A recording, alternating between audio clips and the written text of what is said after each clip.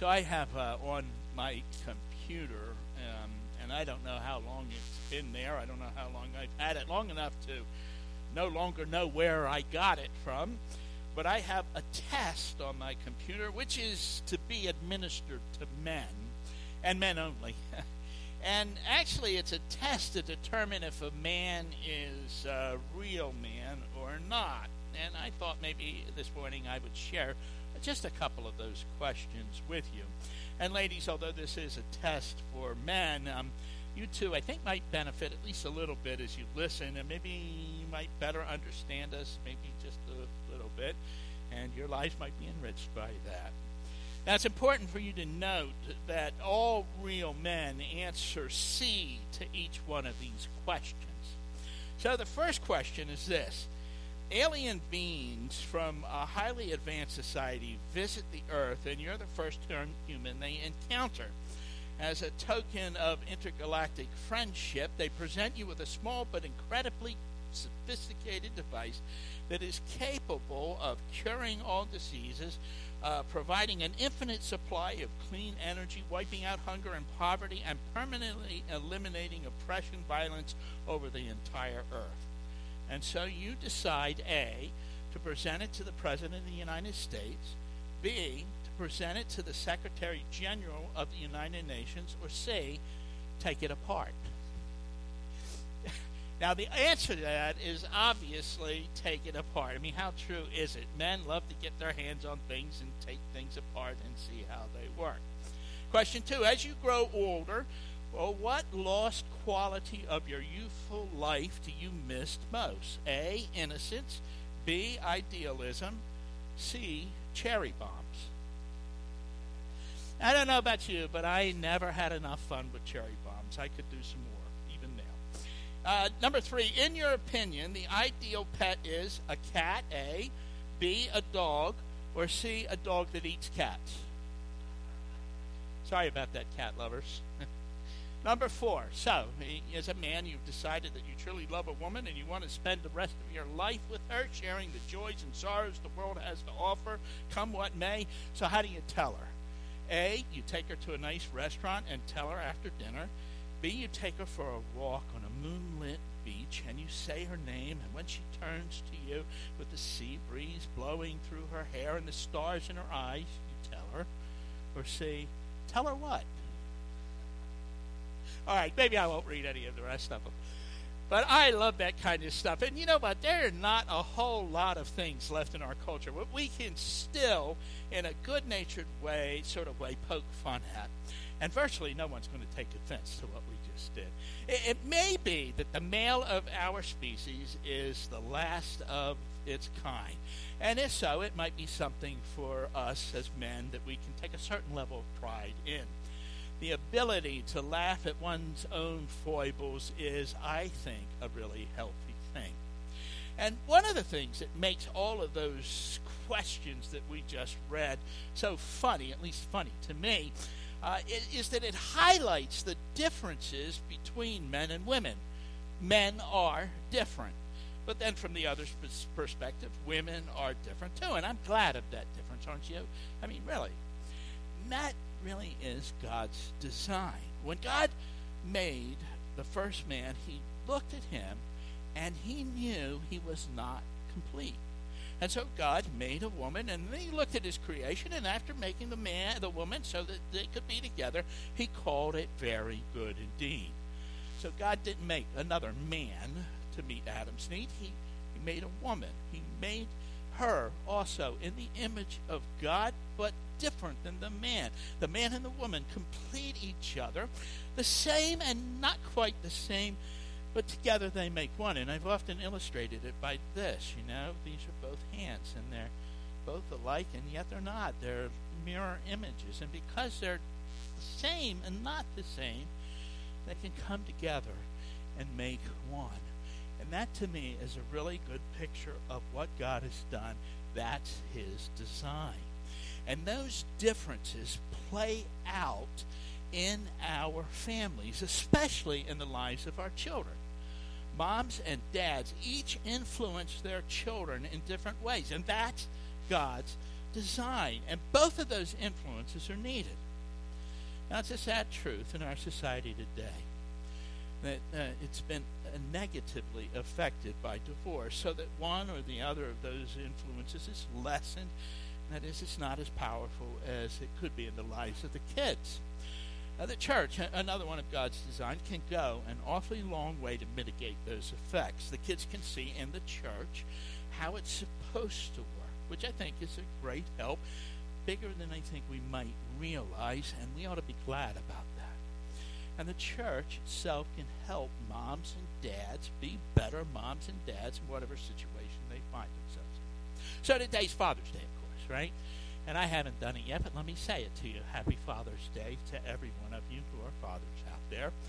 And we are, because of this day, we're going to step away from our summer series in the book of Philippians to remember that. We're going to pay honor to dads and maybe to say some things that will help him to understand his part in the lives of his children better.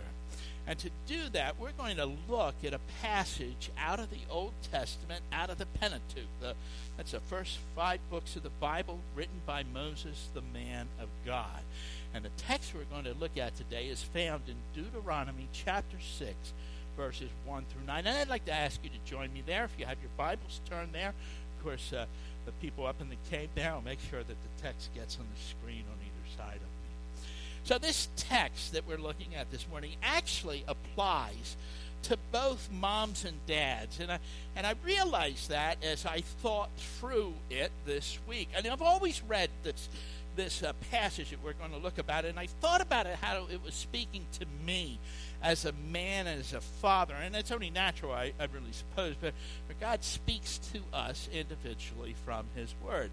But this is not a male-only text.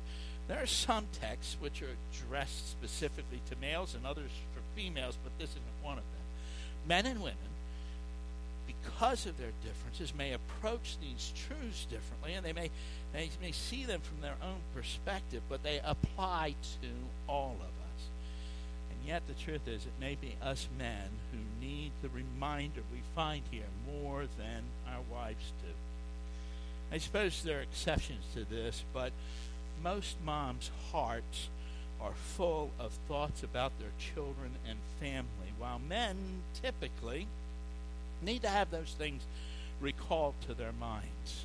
At the birth of John the Baptist, it was prophesied that he would turn the hearts of the fathers back to their children, and nothing is even said about the need to do that for the mothers.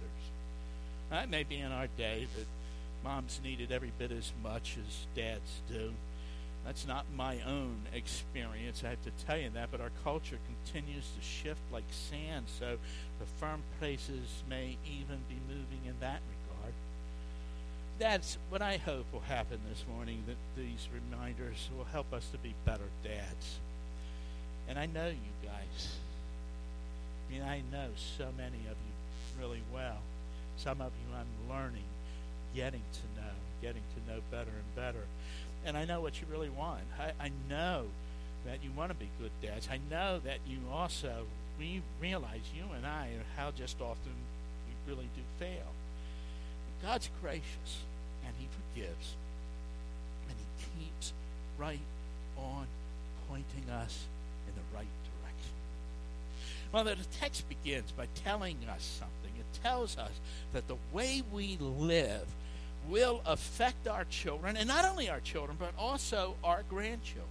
So let's begin by reading in verse 1 and following. Moses is speaking here, and he says this: "These are the commands, decrees, and laws the Lord your God directed me to teach you to observe in the land that you're crossing the Jordan to possess, so that your children and their children after them may fear the Lord your God as long as you live, by keeping all his decrees and commands that I give you, and so that you may enjoy long life."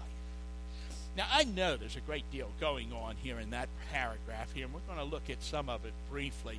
Yet the thing I want us to see here first is what we find in verse 2, and that is the way we live our lives. Men, I'm speaking to you. It's true of ladies, but the way we live our lives matters to how our children and even our grandchildren will live. Verse 1 mentions the commandments we're to keep, and verse 2 tells us that it matters to those who follow by saying, so that your children and their children after them may fear the Lord your God. So, dads, as you live out your faith, you influence your children positively. You help them to move toward the kingdom of God and into the kingdom of God, and once they're there, to continue to move forward in it. So you may have read an illustration like I've seen a number of them, but Dad's at winter time and he gets dressed, he puts on his big boots, and it's snow on the ground, and there's 6, 7, 8 inches of snow. And he walks out the house and he's going to walk to the barn. Now, he doesn't realize that his little boy of 6 years old saw him go out and hurriedly put his coat and his boots on, and he walks out the door. And the dad's almost to the barn when all of a sudden he looks back and he sees his little boy behind him. And that little boy is putting one foot and another into the steps that his father made. And then the dad realized that sometimes he had to really stretch to do it. So he shortened those steps so it would be easier for his son. That's what kids do. They follow in our footsteps. And Dad, when you're walking with Christ, you help them to do the same. Now, that doesn't mean you have to be perfect. None of you are. I'm not. Only Jesus ever was. But it does mean that you should live your faith. And when you fail, you confess your sin and you turn from them and you go forward. And you apologize to your children when you need to, and you will need to.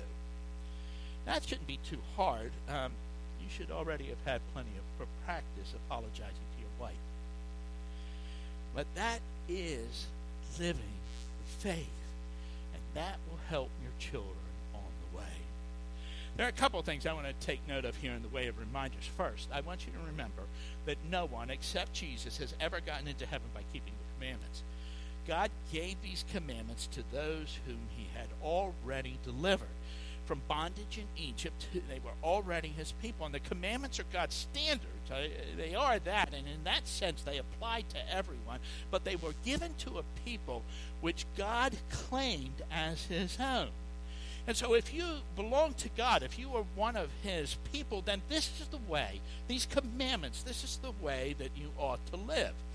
Now, each individual in that culture, in this nation of Israel, still had to come to that place in their life where they were personally responded to God's invitation in their heart and soul to be one of his own people. But once they were, then those commandments told them what was expected of them.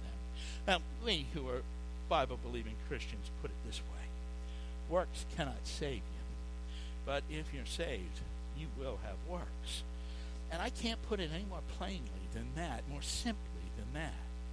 The other thing that we need to comment on here is this notion of fear, which we see in the text. And maybe the best way to approach it is to say this, that we could almost substitute the word respect or the word awe for that word fear in the text. We should respect God. We should be in awe of him. And when we try to live out our faith and we begin to have this really healthy respect for God, for who he is, and we begin to be in awe of him. And when that happens, our soul, in our souls, when that happens in us, it influences our own children. It matters because the way we live our life changes, and the way we interact with people and our own children changes. Now, I have a little bit more to say about this subject of fear. I said we could almost substitute those words, respect and awe, for fear, because those are the things that are necessary for the right kind of fear of God, the kind that we should have for him. See, the Old Testament concept of fear of God is not abject terror. That's for those who reject God, but it's one that reflects both respect and awe, because God is, after all, God Almighty, and we're his creatures. He has absolute authority over us. Now, I know we've all heard the truth that's recorded for us in the New Testament that perfect love casts out fear, and it does. But it's God's love which has to do that. It has to cast out the fear. George MacDonald, who greatly influenced C.S. Lewis, once said, and I'm paraphrasing him here, we don't help people when we teach them not to fear God before we teach them to love Him. Do you understand this? Fear of God is inborn. It's innate. It's like the conscience. We all begin with it. And when God's love casts it out of us, it's because we've come to know Him and all that He is.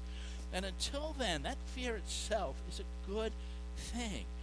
And when it dies on the vine before we come to know God, well, all it does is yield rot in our lives. I want you to know what, dads, our takeaway here.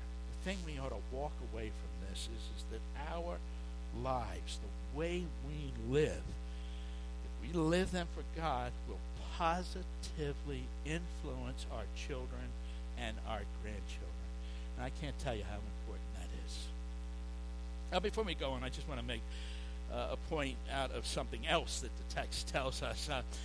In light of the things going on in our nation today, and especially in light of the upcoming elections, it's good for us to know that the way we live also matters to our country. And so in verse 3, we read here, Israel, that's the nation, and be careful to obey so that it may go well with you and that you may increase greatly in the land flowing with milk and honey, just as the Lord, your God of your ancestors, promised you. You see, our nation has prospered in the past because we followed God. Not everyone did, of course, but enough followed Him so that He could bless us. And if enough turn back to Him in our day, even now, He can still bless us. I have to tell you, you can't seek revival for that reason. God is not going to be used for our purposes. But if we follow God and we do that, we will help others and our nation may turn back to Him.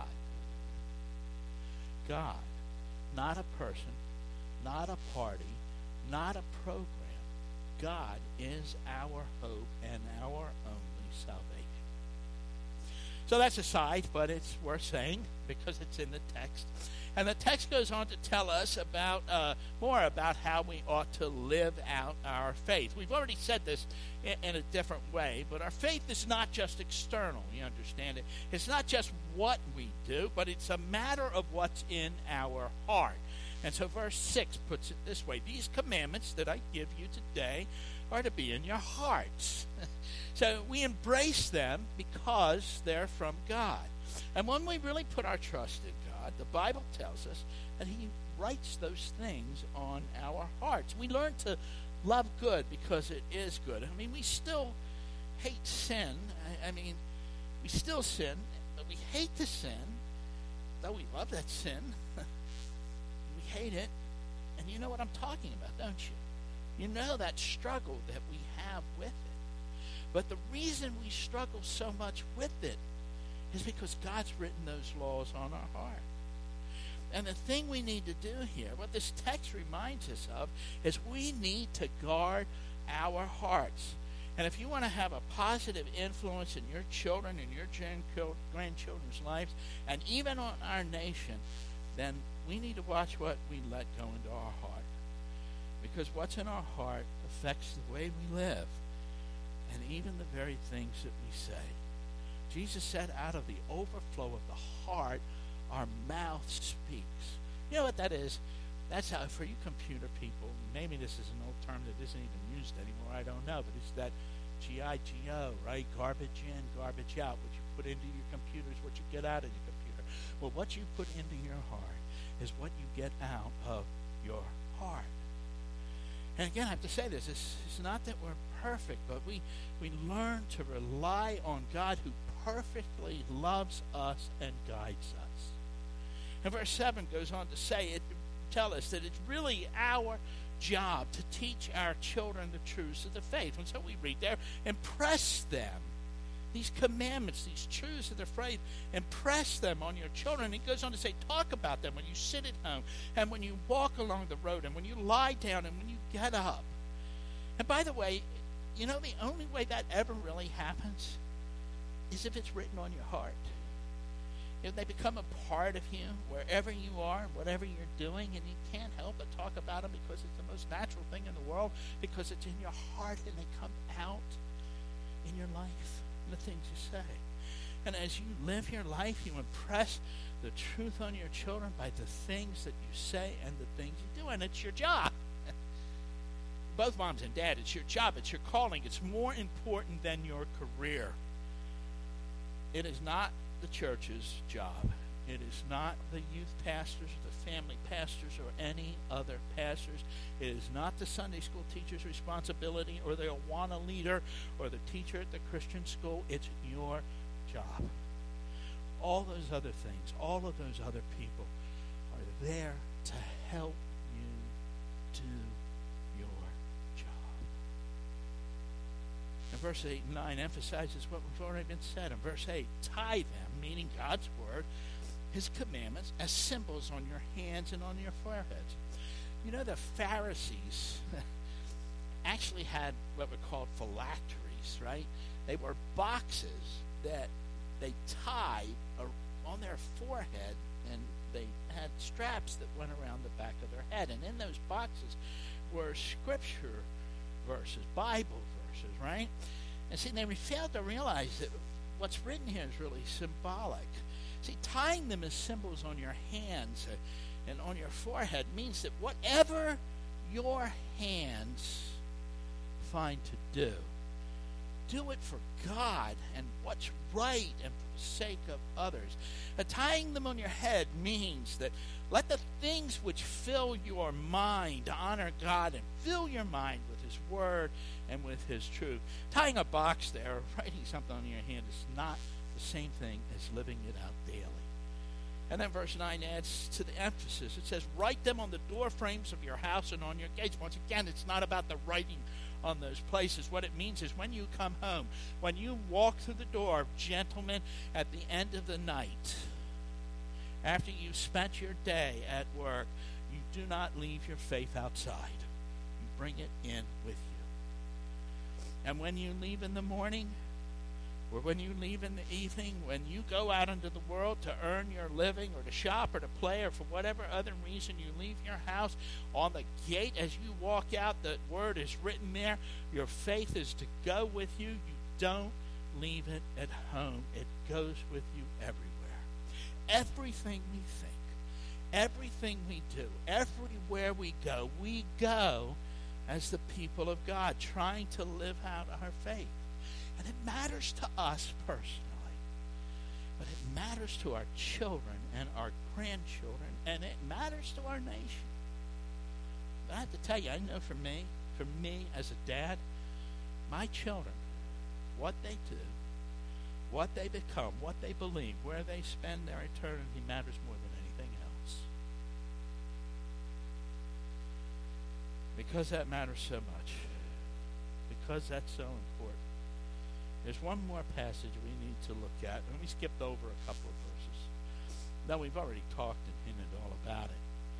You see, the way we do all of that, which we've talked about here, the place where it starts and where it ends, so to speak, is our relationship with God.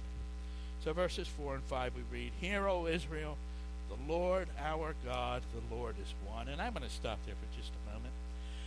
We haven't gotten to the point yet, but this is an important part of it. You see, we're talking about God here. Not just any God, but the God of Israel, the God of the Bible, the Lord God. That is the I am that I am God. I am that I am, who is one.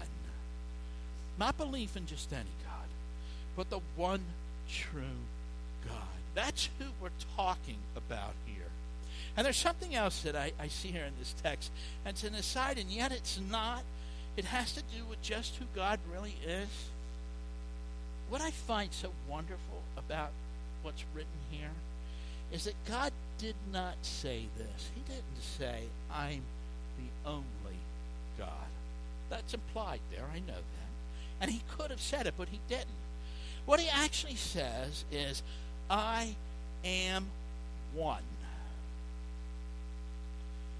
before he revealed to us his true nature, before he could show us that he is a Trinity, one God existing in three persons, he had to drive home the fact that he is one God. And that's what we learn here. There are hints and more than hints of that throughout the Scriptures, beginning in the very second verse of the very beginning of our Bible, in the creation account itself, and in so many other places. But it was not fully revealed until the coming of our Savior, the Word of God, the Son of God, who was born as a baby. Our God is one God, the Father, the Son, and the Holy Spirit. And that is the God we're to love. Verse 5, love the Lord your God with all your heart, with all your soul, with all your strength. In other words, love God with everything which is in you. Dads, moms too. Love him with all your heart, with all your soul, with all your strength. Love him in your thoughts. Love him in the things that you do. Love him at home. Love him when you go out of your house. Love him when you feel his presence and taste again that he's good. And love him even when you don't feel like it, by telling him what he already knows, that your heart is cold right now. This is living as a believer. It's not anything too hard, though it is impossible for you alone, but it's not for God. All things are possible to him. And he will meet you right where you are, every day, every hour, every minute, every second, every moment. And he will be your God, and he will make you his own if you let him. That's the dad and the moms your kids need. You and I fail all the time. Well, that's all right, because God is bigger than our failures. You just don't give up, because God hasn't given up on you. You keep on, keeping on. You won't be sorry. I promise you that. You won't. But more importantly, God's Word says that, and his Word never returns empty. Living for him matters. Matters to everyone, especially our sons and daughters. Now, I don't always do this on Father's Day. I don't know if I've done it every year since I've been here or not. But I would like today to take just a few minutes of time together and to give some of you an opportunity to give thanks to God for your dad, or maybe your grandfather, or maybe a son-in-law who's a good father, or maybe even the